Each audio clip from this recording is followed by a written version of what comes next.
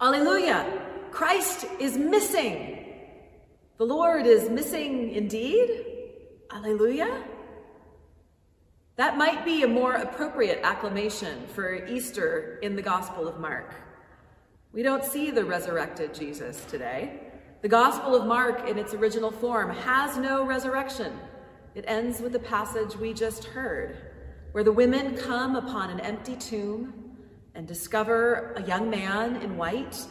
Probably we're supposed to understand him as some kind of an angel, who tells them three things. Don't be afraid. Jesus has been raised, and the women have a job to do. They need to tell Peter and the others that Jesus will meet them in Galilee. And then the women are terrified, immediately disobeying point 1, and they tell no one, disobeying point 3, no word on whether they believed point 2, that Jesus had been raised. The last words of Mark's gospel are, ephebunto gar. They were afraid. Fear literally has the last word in Mark's gospel, with no satisfying glimpse of the resurrected Jesus. We just have to take the young man's word for it. The stories of the resurrected Jesus in Matthew and Luke and John are so lovely and speak to what must have been a transformative experience for Jesus' disciples and all of his followers who saw the risen Jesus. But I think Mark speaks pretty well to our own time. The tomb is empty. We're left in fear. We experience it as a community. And if we want to meet Jesus, we're going to have to take a journey of faith. Where do you feel fear? What are the things in life right now that make you want to run away and flee in terror? And where can you find the faith to make your way to Galilee anyway? Because while fear has the last word in Mark's gospel, we know that it didn't have the last action. The women didn't stay silent. They did tell what they had seen. They did go to Galilee and see Jesus, or we wouldn't be here today. How did they do that? How could they be so afraid and yet be able to not be paralyzed by their fear, but still speak and move and journey? A certain Western movie star said, "Courage is being scared to death, but saddling up anyway." The Gospels only use the word courage once, but the Acts of the Apostles and the epistles talk a lot about encouragement. We are called to encourage one another, to give each other courage, to hold hands, to stand behind, to lift each other up so that we believe we are capable of all that God desires for us. Courage is something you give to other people. The two Marys and Salome must have encouraged one another to share the message with Peter and the other disciples. So can we today have the courage of our faith? The courage that the story doesn't end even when the words on the page do.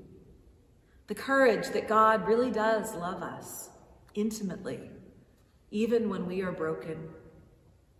Courage that as people who worship the Prince of Peace, that war and violence are not inevitable.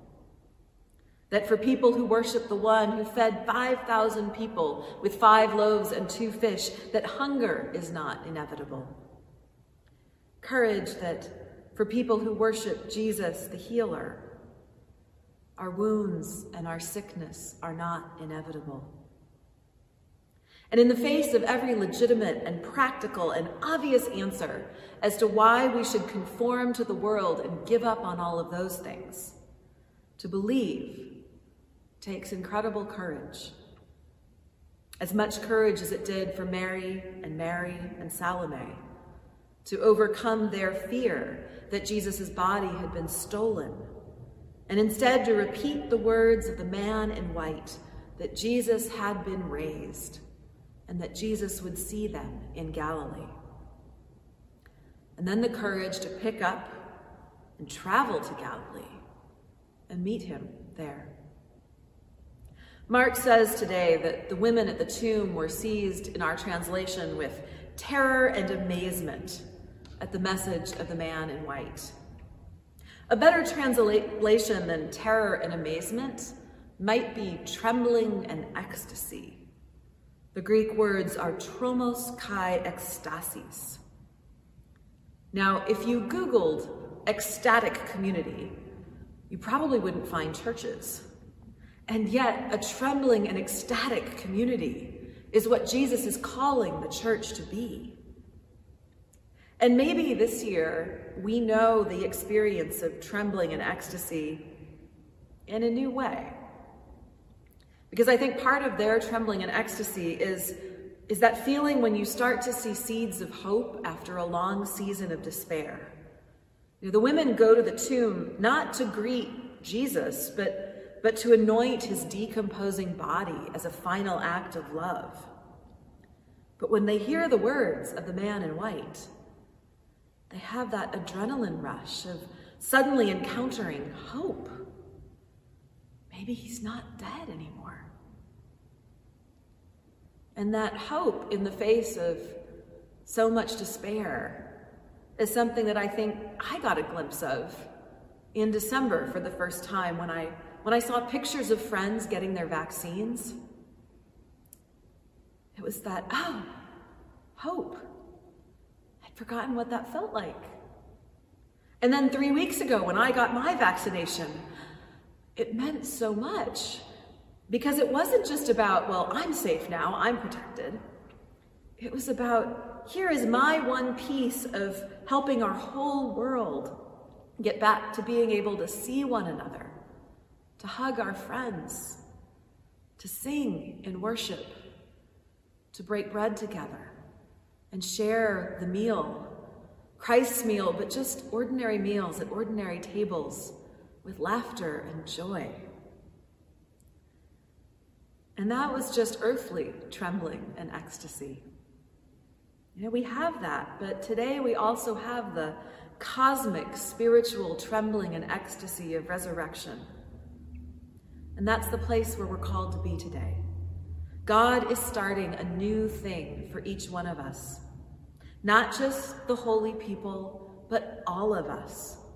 God is starting this new ecstatic community of resurrection, where death does not have the last word, and where God can turn our fear into action. And it begins here.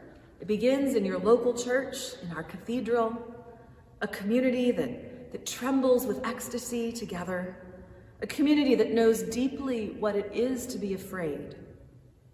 You know, not a community that wears rose-colored glasses or pretends that things are not as bad as they actually are, but also a community that embodies courage and joy from head to toe.